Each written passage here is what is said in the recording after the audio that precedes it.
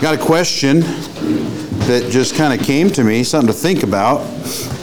We sang this 506, channels only. What are you channeling? And I don't mean spirits, like evil spirits, but what is being channeled through your life? What, is your interest in things, if you start focusing on things, what is coming back out of your life? What is flowing through you? Then the second song, Pass Me Not, O Gentle Savior. I wonder in my own life sometimes, it's not that God has passed me by, it's that I'm not looking for Him because I'm plugged up. Now, there's a lot of pictures there, and I try to just think of something that maybe would grab everybody's attention that you have more than maybe just a little passing interest in, whether it's opposed or for an idea. This one kind of you follow it a little closer. The whole gay movement, stock market, Black Lives Matter, abortion. Those two are together. That's climate change, hurricane in Florida, war in Ukraine, defund the police, inflation, Republicans and Democrats. How many know who won the House? The Republicans did. By one or two, I don't. It's not final yet, but barely won the House. How many know who won the Senate? Wow, I am impressed. It shows where some of my interest is at. The Republicans lost that one. You notice I said the Democrats didn't win. I said the Republicans lost. So that shows my level of interest. It's more than just passing. And for me, in my mind, it's more than just passing interest, because what they do, what they decide, and some of the junk they throw out affects my everyday life. How many of you know if the California legislature is a supermajority or not? California legislature is a supermajority. The Democrats control the governorship and the assembly and the state senate. So they can do anything they want. And that affects me. There's more than likely something up there. How many of you guys even know who this guy is? Do you know what he believes he is? He believes he's God. You know why he believes he's God? Because his father believed he was God. And do you know why his father believed he was God? Because his father took over the country and either told people, you believe that I'm God, or I'm going to put you to death. And that's the way this country operates. One of the blackest countries in the whole world. People live in about maybe 1905 technology, other than their nuclear weapons they're trying to figure out and launch and throw around. My point in all of this, is not to discuss politics and movements and causes. My point in this is to recognize it's not very hard, it doesn't take very long for us to get drawn into these things, and they begin to become more than just a passing interest. It's more than just opening the newspaper and, the Republicans won the House. It's, good, they won the House, so maybe things can lighten up on the regulatory front, so therefore I'll have more money to work with, so therefore I can do more.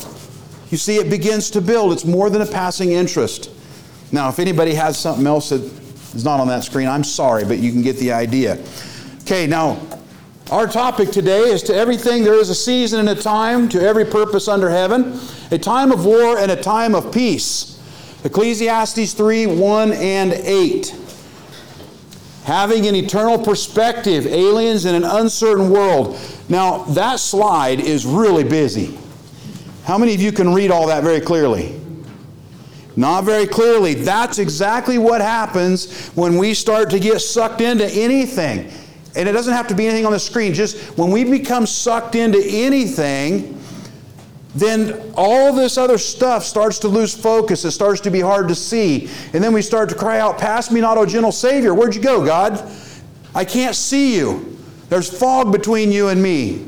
Where did you go? We lose focus. We lose perspective. So, how involved as a Christian should I be in various causes, movements, and the world's affairs? How do we regulate this? How do we measure this? Because we all are interested or curious or just try to stay up to speed or whatever. Where are those lines drawn? How do I regulate my life so I'm not sucked in and begin to lose focus? And I just got a couple things that maybe some of you have heard. You will hear it or something like this. as you go through life, as people challenge you and want you to join their cause or their movement, or they want to enter dialogue with you. Let me give you just an easy illustration. I know you guys are not too far past the eligibility of the age to vote. But every election cycle, I run into people that want to engage in the topic of politics. And it always comes down to, do you vote? Have you voted? Do you vote or have you voted? And if I say, no, I haven't and I'm not going to, well, they get a little stirred up about that. It matters to them because that's their focus, that's their emphasis. And you know, if I focus on politics long enough, I've been through this gyration in my own mind, in my own heart. How come I can't vote? What's wrong with voting? I'm an American citizen. It's a right that I have as an American citizen. And God elects the leadership of our country through the process of voting. So why not vote? And for me, that was a challenge. That was a tough one for me. And when I was sitting in your chairs, just a little hint for you guys. Any of these topics are not really great topics to engage the opposition side with your future mother-in-law.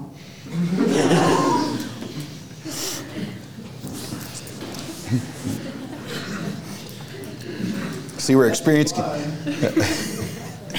No, I did. I got her daughter. So, okay, this is all the logic and whatnot that the world uses on us to join any cause or movement or anything like that, or anything in the world's affairs. There's always justification why you should be part of it. Question is, what's the Bible say about how much we should be part of this kind of thing? Get your Bibles out.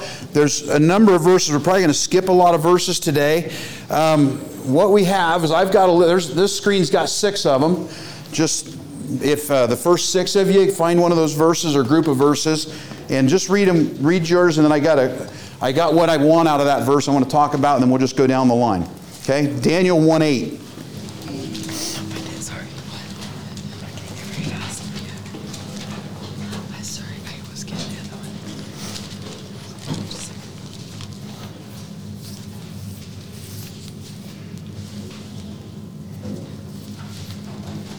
I'm sorry, I put you on the spot. I should have given you some help and notice ahead of time. For some reason, I just can't flip to back. Okay. But Daniel purposed in his heart that he would not defile himself with the portion of the king's meat, nor with the wine which he drank. Therefore he requested of the prince of the eunuchs that he might not defile himself. Okay. Daniel purposed in his heart. Now, Daniel is in a little different spot than any of you are in. Daniel was a slave. Daniel had no real options. If you remember the story, he had to petition the eunuch that was in charge of him, and the eunuch didn't want anything to do with it because it could cost his life. So Daniel's in a lot tougher spot. Nothing is forcing you at the moment to join any of those causes. But Daniel, in spite of being a slave, in spite of having no right, he purposed that he was going to live as he had been taught is the correct way to live. You have all been raised and trained on kind of how you should believe, what's appropriate and what's not. There may come a time, guys, especially a draft. Ladies, there's conversation about the women being in a draft too. So don't think it's just the guy's problem. How are you going to answer? What are you going to stand on? Daniel purposed in his heart. If you want to purpose in your heart, you have to purpose before the crisis. Next verse. John 18:36. Jesus answered, "My kingdom is not of this world. If my kingdom were of this world, my servants would have been fighting, that I might not be delivered over to the Jews. But my kingdom is not from the world." Okay, my kingdom is not of this world. If anybody had the authority and the ability to say that my kingdom is this world, it would have been Jesus Christ. He could have called legions of angels to pull him out of all that he went through. But what have we learned this week? That he came to do his Father's will. But that did not take away his authority to be able to do it if he wanted to. He chose not to because he loved us. But if anybody could have made the claim that I have the authority to take over, to be involved, to invest in the kingdom of this world, it would have been Jesus, and he backed away from it. He backed away from it out in the desert with Satan as well. Next verse. Dearly beloved, I beseech you as strangers and pilgrims, abstain from fleshly lust which war against the soul.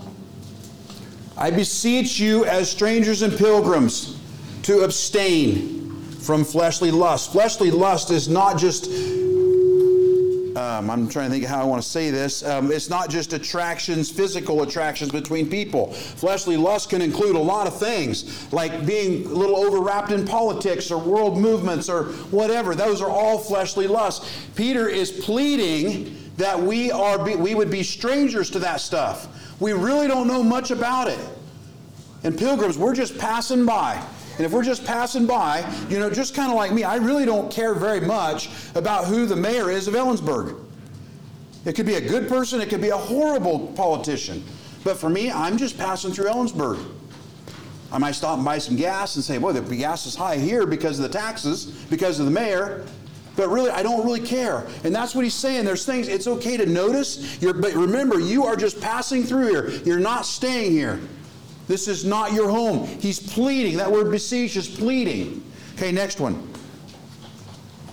These all died in faith, not having received the promises, but having seen them afar off, and were persuaded of them, and embraced them, and confessed that they were strangers and pilgrims on the earth. Same two words, strangers and pilgrims, but Peter is pleading, and the writer of Hebrews is giving a definitive statement that these men and women who were called faithful, they confessed it. That means they lived it. This is how they lived. This is how they made it into Hebrews chapter 11, is by living as strangers and pilgrims. So going back to Peter, I plead with you to do so because those that you are following, those pillars of the faith, that's how they did it. Next one. No man that warreth entangleth himself with the affairs of this life, that he may please him who hath chosen him to be a soldier. Can you do that without looking at your Bible? Yeah. Just wondered. Entangled in the affairs of this life. Do you remember, I forget who it was of the Shaps, talked about, I think it was Josh, you used the illustration, if you just had a spool of thread, and you just, come up here, you just wrap a string around, just pop, a couple strings, 5 strings, 10 strings, but at some point, it starts to hurt, at some point, it starts to cut the flesh, and it hurts bad enough that I'm going to quit trying to break it. And the whole time, that thing's just slowly wrapping. Imagine, if you will, you have an endless spool of thread on a machine that's just going in a circle. It just never stops. And you put a hand in there, no big deal. Then you put another hand in there because I just want a little bit more. And it's just slowly, slowly wrapping. You don't really even feel it. Just slowly. No big deal. I can pull my arm out, pop, I'm free. But I kind of get interested again until all of a sudden I can't get free. Entanglement in the affairs of this life. Okay, next one.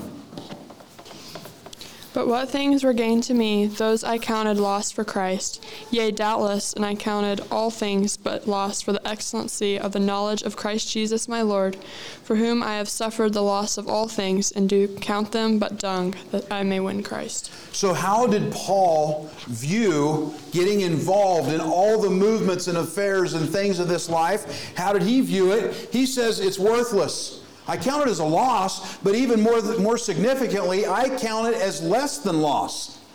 He counts it as dung. Dung is just a byproduct that has to be dealt with. It's a burden, it's costly, there's nothing to be gained by it. It's just something that has to be dealt with. A loss we can understand, the loss is gone and you don't worry about it anymore. The dung just is something that's constantly having to be dealt with. So this is how Paul viewed the affairs and all the movements and stuff that happen in our world. This was Paul's view. Now, if anybody what does Paul say about himself? In 1 Corinthians 11, he says, "Be ye followers of me, even as I am of Christ." If that's how Paul did it, would that not be a good way for us to do it?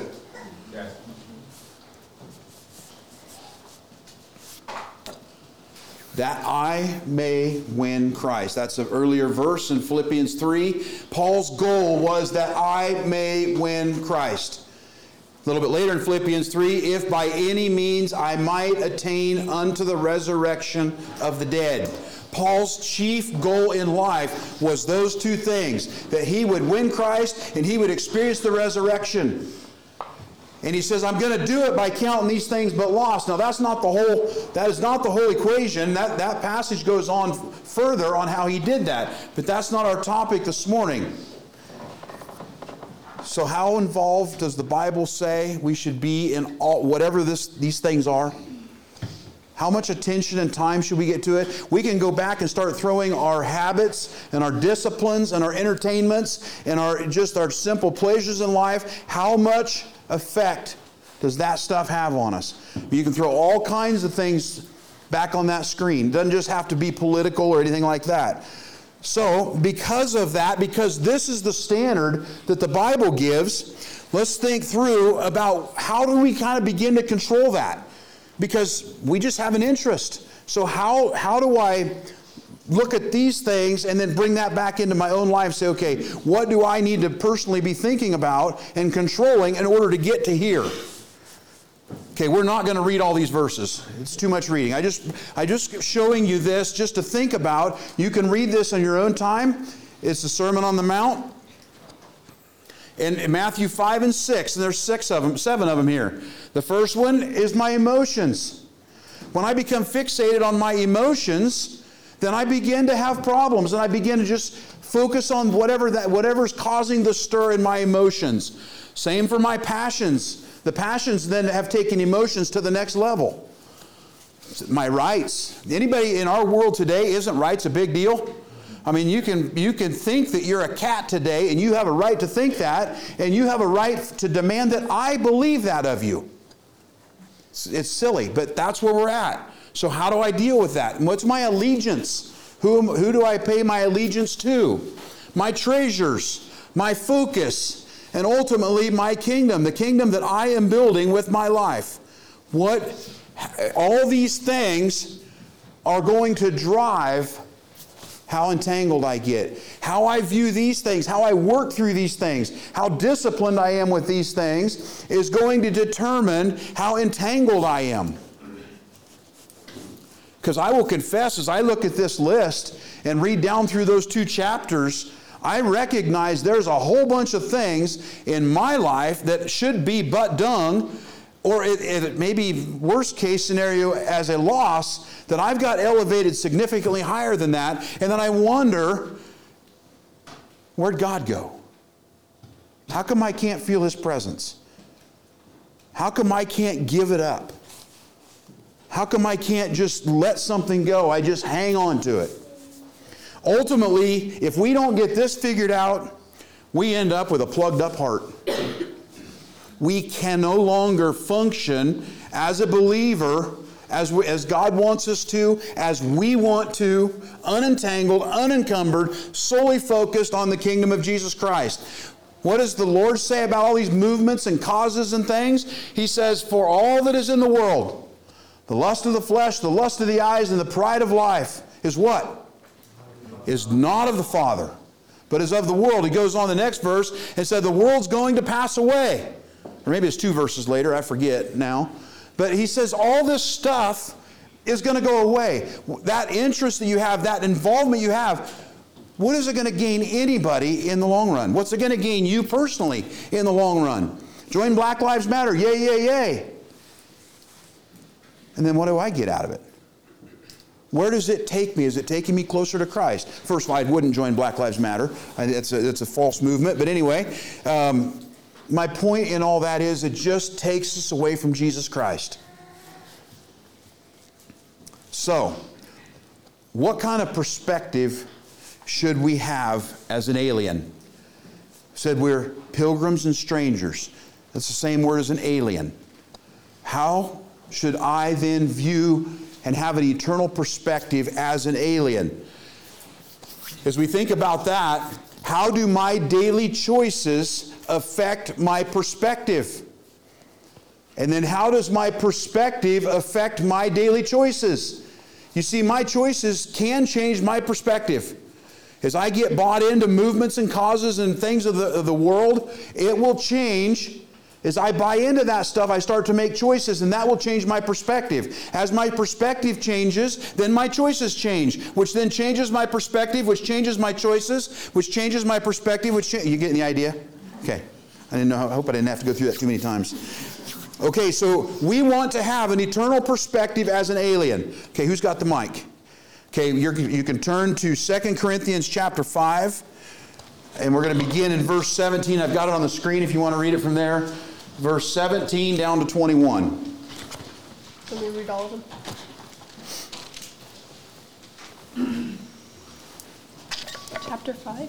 2 Corinthians 5, starting Therefore, 17. if any man be in Christ, he is a new creature. Old things are passed away. Behold, all things are become new. And all things are of God, who hath reconciled us to himself by Jesus Christ, and have given to us the ministry of reconciliation, to wit God that God was in Christ, reconciling the world unto him, not imputing their trespasses unto them, and hath committed unto us the word of reconciliation. Now then we are ambassadors for Christ, as though God did beseech you by us. We pray you, in Christ's stead, be ye reconciled of God. For he hath made him to be sin for us, who knew no sin, that we might be made the righteousness of God in him. Thank you. There's one little phrase that I want out of there. I put all these in because that is all one conjunctive thought. But I want one phrase out of there, and that is that one. If you want an eternal perspective on how you deal with being an alien or a stranger and a pilgrim, you have to allow yourself to get here. You have to be an ambassador for the Lord, an ambassador for Christ. And it says the reason why, if we go back into those verses, the reason we are called to be an ambassador is because we have a ministry. We have the ministry of reconciliation.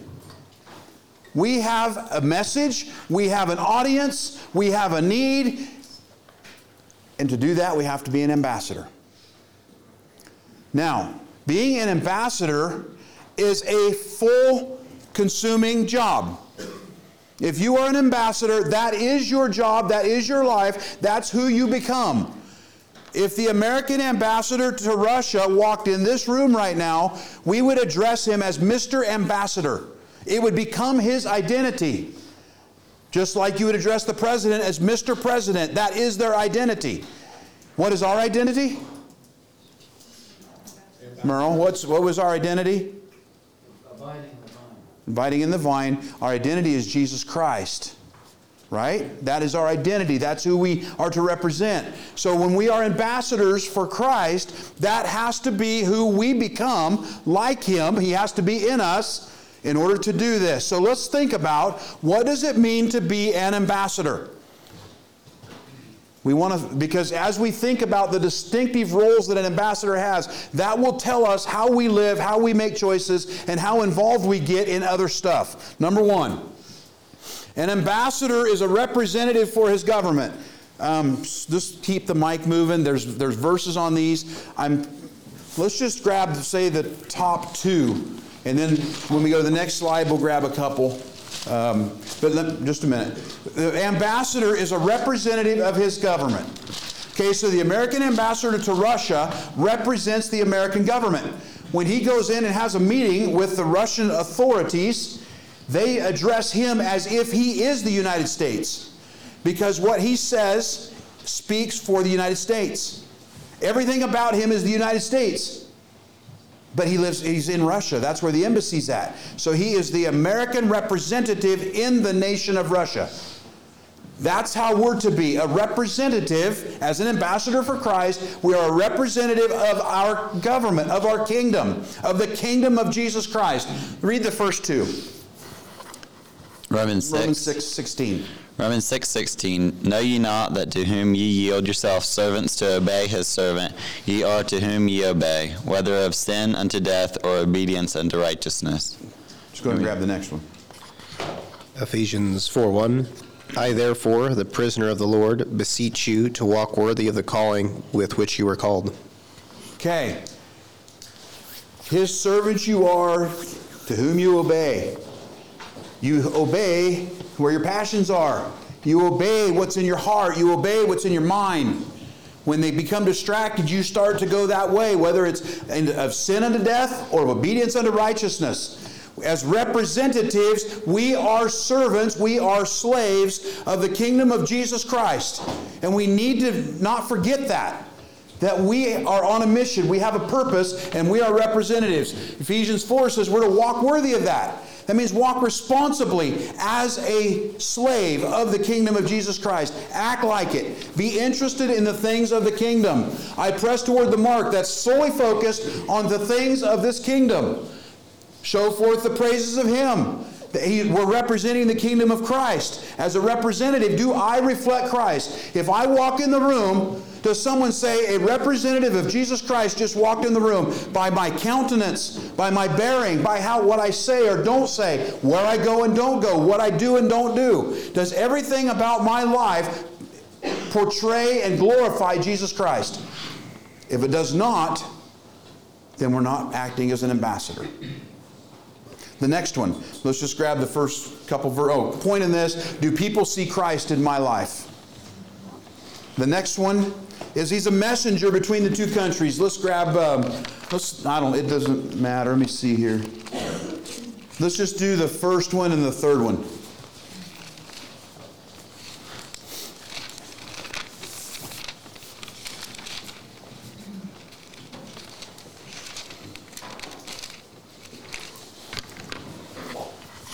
Matthew 5:16. Let your light so shine before men, that they know that they may see your good works and glorify your Father which is in heaven. Go ahead. Philippians 4:6. Is that what you got? If you don't have that, read another one. I don't.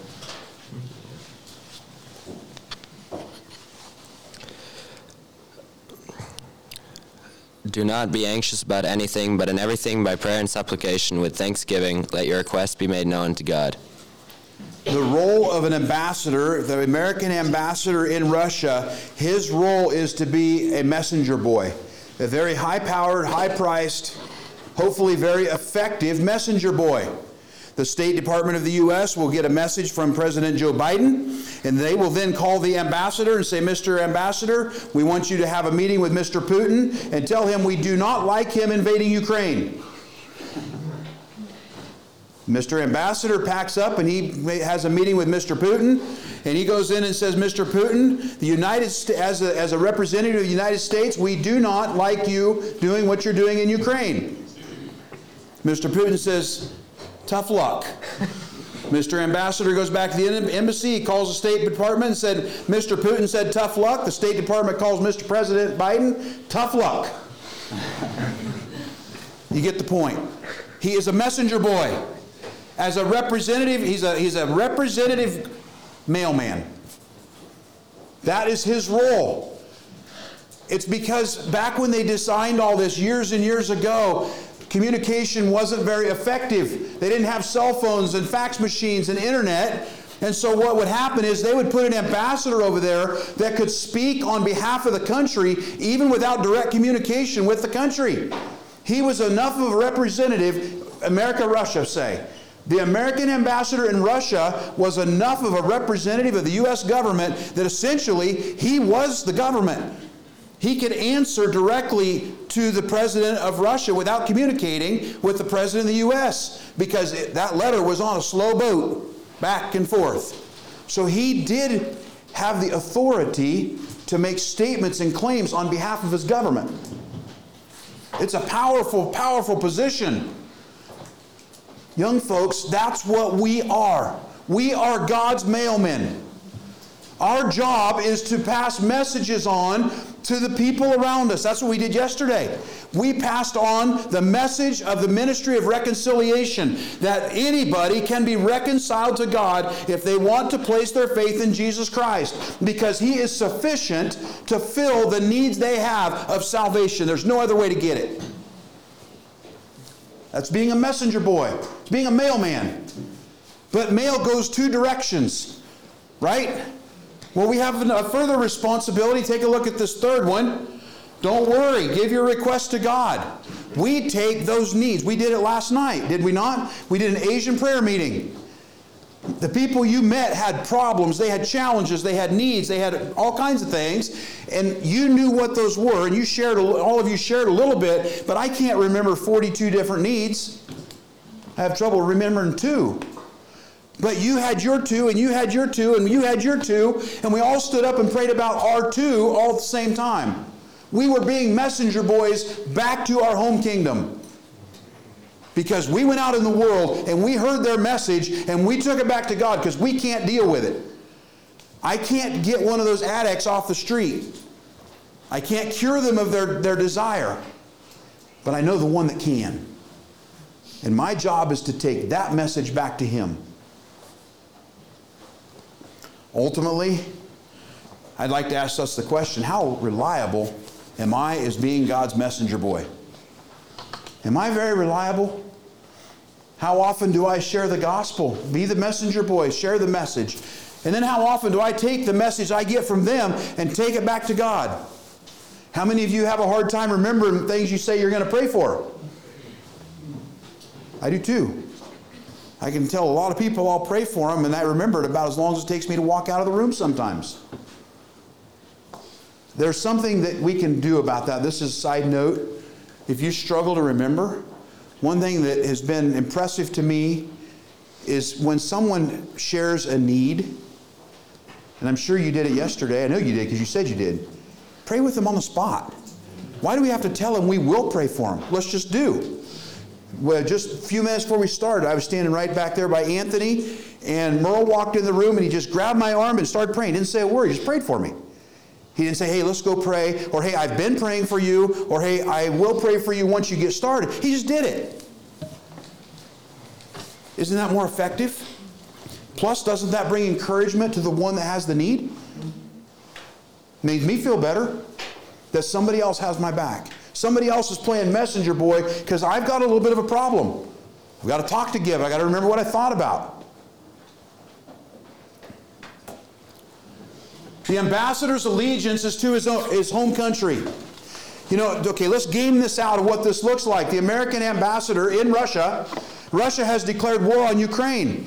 Now, what do you think would happen if the American ambassador in Russia was sending out emails and tweets and all kinds of communication and doing TV interviews and getting it on the news? Hey, I'm calling all American boys to come to Russia to join the cause to defeat Ukraine. Well, the President of the United States has not been threatening war. The Congress of the United States, who has the authority to declare war, has not declared war. So that ambassador would be way out of line to start calling American boys to go to Russia, or Ukraine, whichever, but calling boys to come and fight in a war that's not our own. You'd say, that's dumb. He would never do that. Do we? Do we know where our allegiance is? You know, it'd be pretty easy for that ambassador to get caught up in the affairs of that country. That country's at war. And maybe that American ambassador knows some Russian families who have young men who have died on the front in Ukraine. Whether the cause, I'm not talking about the worthiness of the cause or who should be doing what. My point is, maybe that American ambassador has some emotional attachment because there's people that he knows that have gotten hurt over this deal. Maybe some of his family members are tied into this thing. And he gets upset and he gets angry. And he starts sending out calls for Americans to come. We say, he got way too invested. It's not his country. It's not his problem. Well, okay, let's do 2 Timothy 4 and Romans 12:2. No one engaged in warfare entangles himself with the affairs of this life, that he may please him who enlisted him as a soldier. Good job. You did it without looking at your Bible. That should have been one of them. Do not be conformed to this world, but be transformed by the renewal of your mind, that by testing you may discern what is the will of God, what is good and acceptable and perfect. If you want to know how entangled to get in something, just ask yourself, is my involvement, my emotional investment, all this stuff, is it going to please God? Is my involvement in politics or whatever it is up there on that screen, is that going to ultimately bring pleasure to God, that I'm all wrapped up? Well, let's just think about that. Okay, I would be a conservative. I don't think that doesn't take much stretch. I'm a conservative person. Okay, so that means that I'm probably going to prefer one political party over another, correct? And maybe I even pray a little red. That's called maybe pray Republican. Maybe I do that. But let me ask you this. What if it's God's plan that the Democrats take over all control and run this thing and run it in the ground? What if that is part of God's eternal plan to bring about all the calamity we read about in Revelations? What if Daniel would have been praying that the Babylonians would just be able to stay in power forever, because Nebuchadnezzar was pretty good to Daniel. Daniel had a good relationship with Nebuchadnezzar. I believe we may very well meet Nebuchadnezzar in heaven. God took him 7 years to eating like a cow, and when he woke up from that, he was a changed man. So Daniel, in his prayers, I'm sure he prayed for his king, but was Daniel so invested that when they were invaded by the Medes and Persians, he picked up a sword and went to battle? He did not. Because through that process, then along came Cyrus, a man who was prophesied long by name before he was born. And guess what he did? He sent Nehemiah back to build the wall. Well, if Daniel would have invested in the kingdom of Babylon that hard, he was in direct opposition to God's plan. We know God's plan for us. God's plan is that we place our faith in Jesus Christ and we walk like it. And we live out and remember our allegiance. That is God's plan for me. I don't know God's plan for the U.S. government. I know what I'd like God's plan to be, but it's not up to me. So I could find myself very quickly getting involved in causes and movements and whatever it is, very quickly being in opposition, direct opposition to God's plan. And that is not a happy spot to be.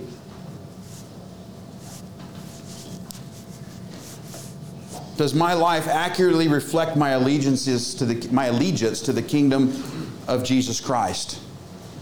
Is every choice I make based on the fact that I am a Christian and I am a servant of Jesus Christ, I belong to the kingdom of Jesus Christ, and everything else is secondary?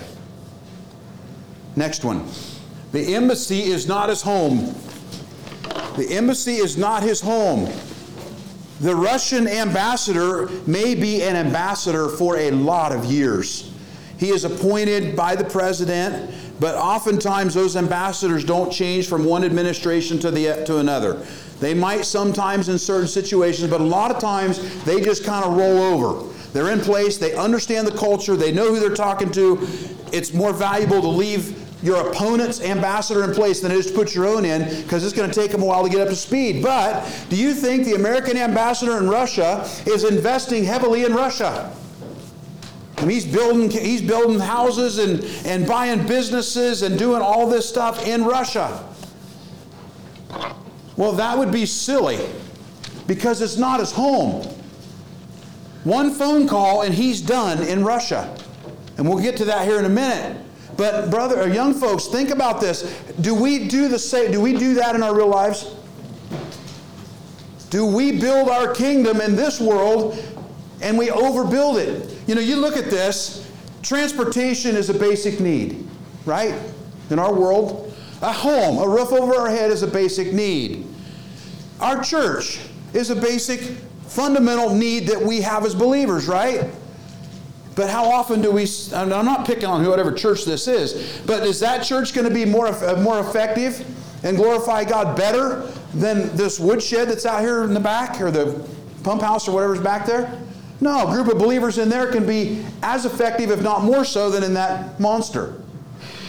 Now, I'm not finding fault with nice homes or nice cars. That's not my point. But how heavily do we invest and become consumed by the stuff here? And then it becomes a distraction. And I come into bondage because I can't afford any of that. And interest rates are going up. And COVID hits and I got laid off for a while. And I'm drowning in my debt. Now what's your focus? You're headed for bankruptcy. Is that not going to be a pretty consuming thing? How do you be an effective messenger for the kingdom of Christ if you're going through bankruptcy?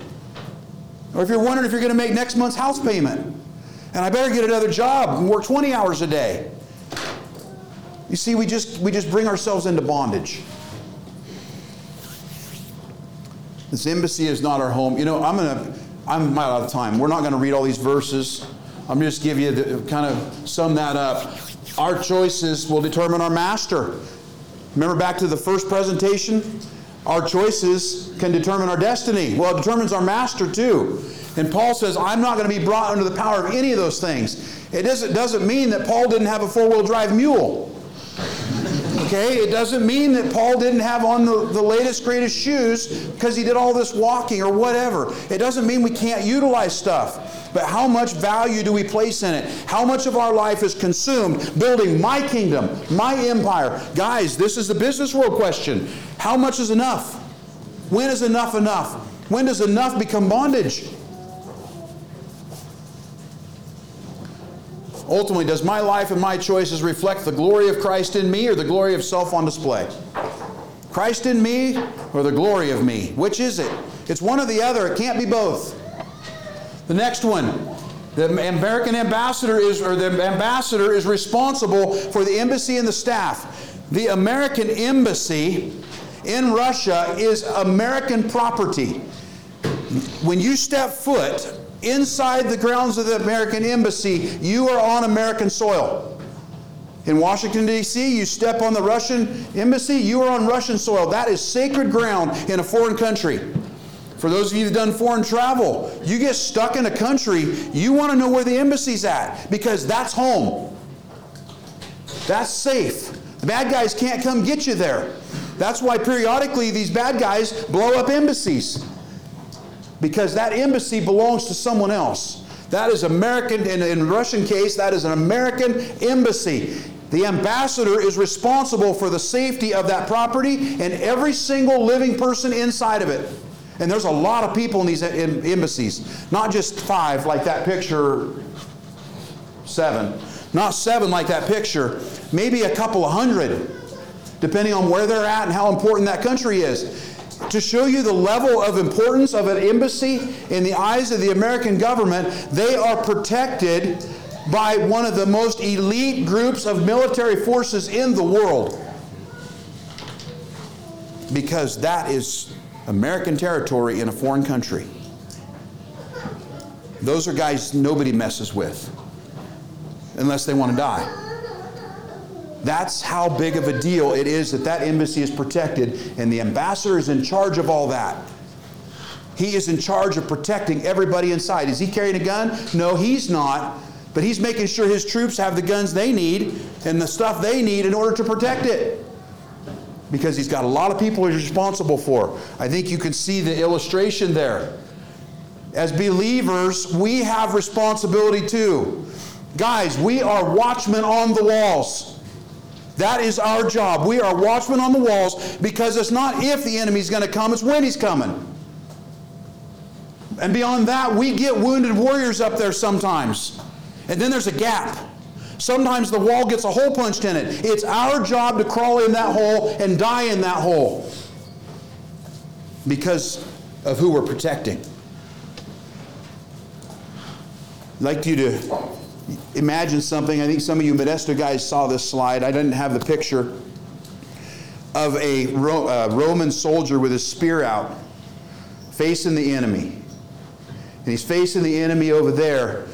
And Dean had this, and he says, what's behind the Roman soldier? And he had a picture of the Roman soldier's wife and the Roman soldier's children. The problem is, guys, sometimes we turn that around. We get our habits, our disciplines out of whack. We get our affections and lusts out of whack. We get sucked into this stuff, and the enemy becomes our friend. And we turn around and we're pointing our spear back at our family to protect our enemy. It's called a bad habit. It's called a bad discipline. It's called being sucked into affections and lusts of this world. It's going to die, and we hurt the very ones that we're supposed to be protecting. Those men over there are someday going to be the soldier that's standing in front of you and your children. Now, I'd like to ask you, how much do you care about how tied up he is and all this other junk? How much does it matter to you what his habits and disciplines are? How much does it matter to you what his affections and lusts are? It matters a lot, because it determines whether the spear is pointed at the enemy or pointed at you.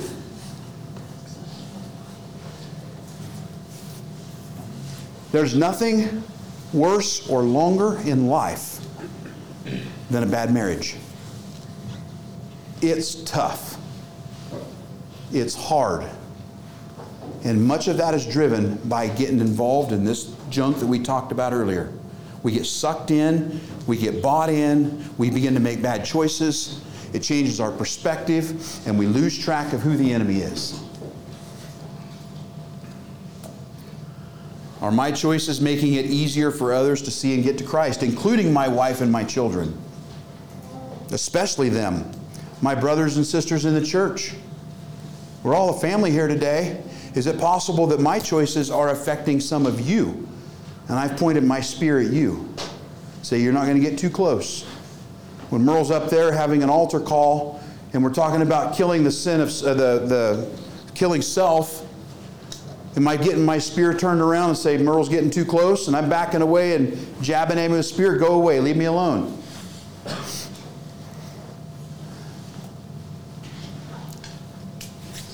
He can be run out or called home at any time.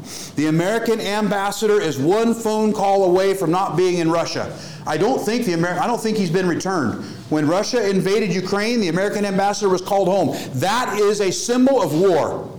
In the real world, you call your ambassador home, the next thing is guns firing in real life. The American ambassador was called home at the start of the Ukraine war. I don't know if he's been restored or not. It's possible, but I don't know that. But he's one phone call away from going home. The Russian government can request he be sent home. He's not a good guy. He's just interfering with things. He will not cooperate, and they begin to put pressure on the American government, because the Russian government can't directly send him home, but they can put pressure on the American government to get him recalled. One phone call from the State Department, he's packing his bags and he's going home, and he is no longer the ambassador of the United States government, or of the American government. That's how we are to live every single day. This is a reality. It goes clear back to our first talk. This is a reality that every one of us face each and every day. We are 1 second away from this scenario. Dying. That's how this happens in our lives. Through death. We are one heartbeat from that. We are one heartbeat from destiny. So what choice will you make in this heartbeat? Because it's the only one you got. That American ambassador doesn't live in fear, but he lives with a reality that he may not be ambassador tomorrow. We may not be an ambassador tomorrow either, because we may not be here. That is a definitive reality that we need to keep in mind. And that's what helps keep us from getting hung up on all that other junk. What's Jesus say? Fear that not them, but fear him. Don't fear the ones that can put your body to death, but fear the one that can cast your soul into hell. That's the one to fear. That's the one to live for. What's the body? What's death? We talked about this. Death is just the doorway to destiny. This is a big one I would like to hit really quick. The world does hate you. The world really does hate you. They talk nice. They smile nice. They want to do business with you because that's in their best interest to get your money or help them make money or whatever the case may be. But the world really does hate you. Why do they hate you? Because they hate everything you stand for, because the God of this world, according to Romans 8, is opposed to everything about God. The carnal mind is enmity against God. That means he hates God. Everything the God of this world stands for is hatred toward God. What's Jesus say? Marvel not that they hate you. Why? Because they hated me first. The world really does hate you. All those causes, all those reasons to get involved is a lie. What they care about is you dying for them. They want your money, they want your life, they want your passion, they want your youthful enthusiasm and zeal and energy. They want all that from you. And you know what they get back? They give nothing back. True story. We talked about it just a little bit in the van yesterday. And I forget the gal's name that decided that she was a he and went through all the steps to become a he. In the process of time, became a believer. Recognized that he wasn't really a he, but he was really a she. And there was something that there was a comment that she made regarding all of that that really struck me.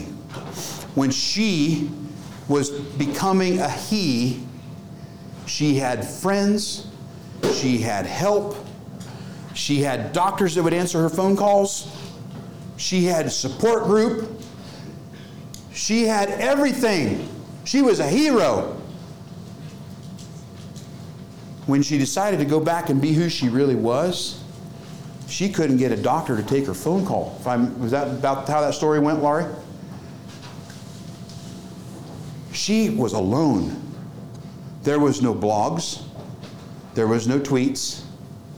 There was no websites. There was no information. There was nothing. She went from hero to zero. Now she is in the process, to finish the story, she's in the process of creating help groups for these people that they finally come to the truth. The world hates you. They want you. And when you wake up, you get invested in a cause and you wake up and find out that's not for you, you will go from hero to zero that quick. And this, in the case of this lady, she has done irreversible, irreparable harm to her body. She will never be what she was before. But she does have her identity back. And that is the most important thing. Body parts are secondary. But she is now a she because she was born a she. And that is invaluable to her. But oh, the price that she had to pay for that, because she got sucked in to some of that garbage we talked about up front. Ultimately, am I living as an ambassador with an eternal perspective, ready to go home today? Ready for that call home today? Back to this slide. I wish we could just start calling out, what picture would you put up there? Because that would be fascinating, because my perspective of what attracts me or what I notice or what I perceive you, some of you could notice, may be different than reality. Maybe some of you, maybe over here, it's sports. I didn't put one sports thing on there. How did I miss that one?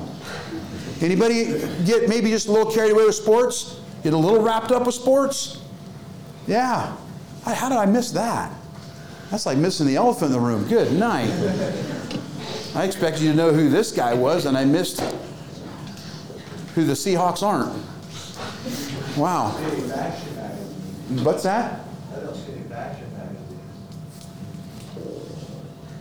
Well, like I said, I was putting this together. Actually, this slide got, that doesn't matter. Just put your own picture up there, Russell. If fashion magazines are your problem, put them up there. Which shade of chartreuse you like? Is that a color? That is a color, right? Periwinkle. I know that's a color. Which shade of periwinkle you like? You can put it up there. Okay, you get my point. It doesn't, you can, and we start laughing. We laugh about that, but there's people that are fixated on that. How about Hollywood? I didn't put any entertainment stuff up there either.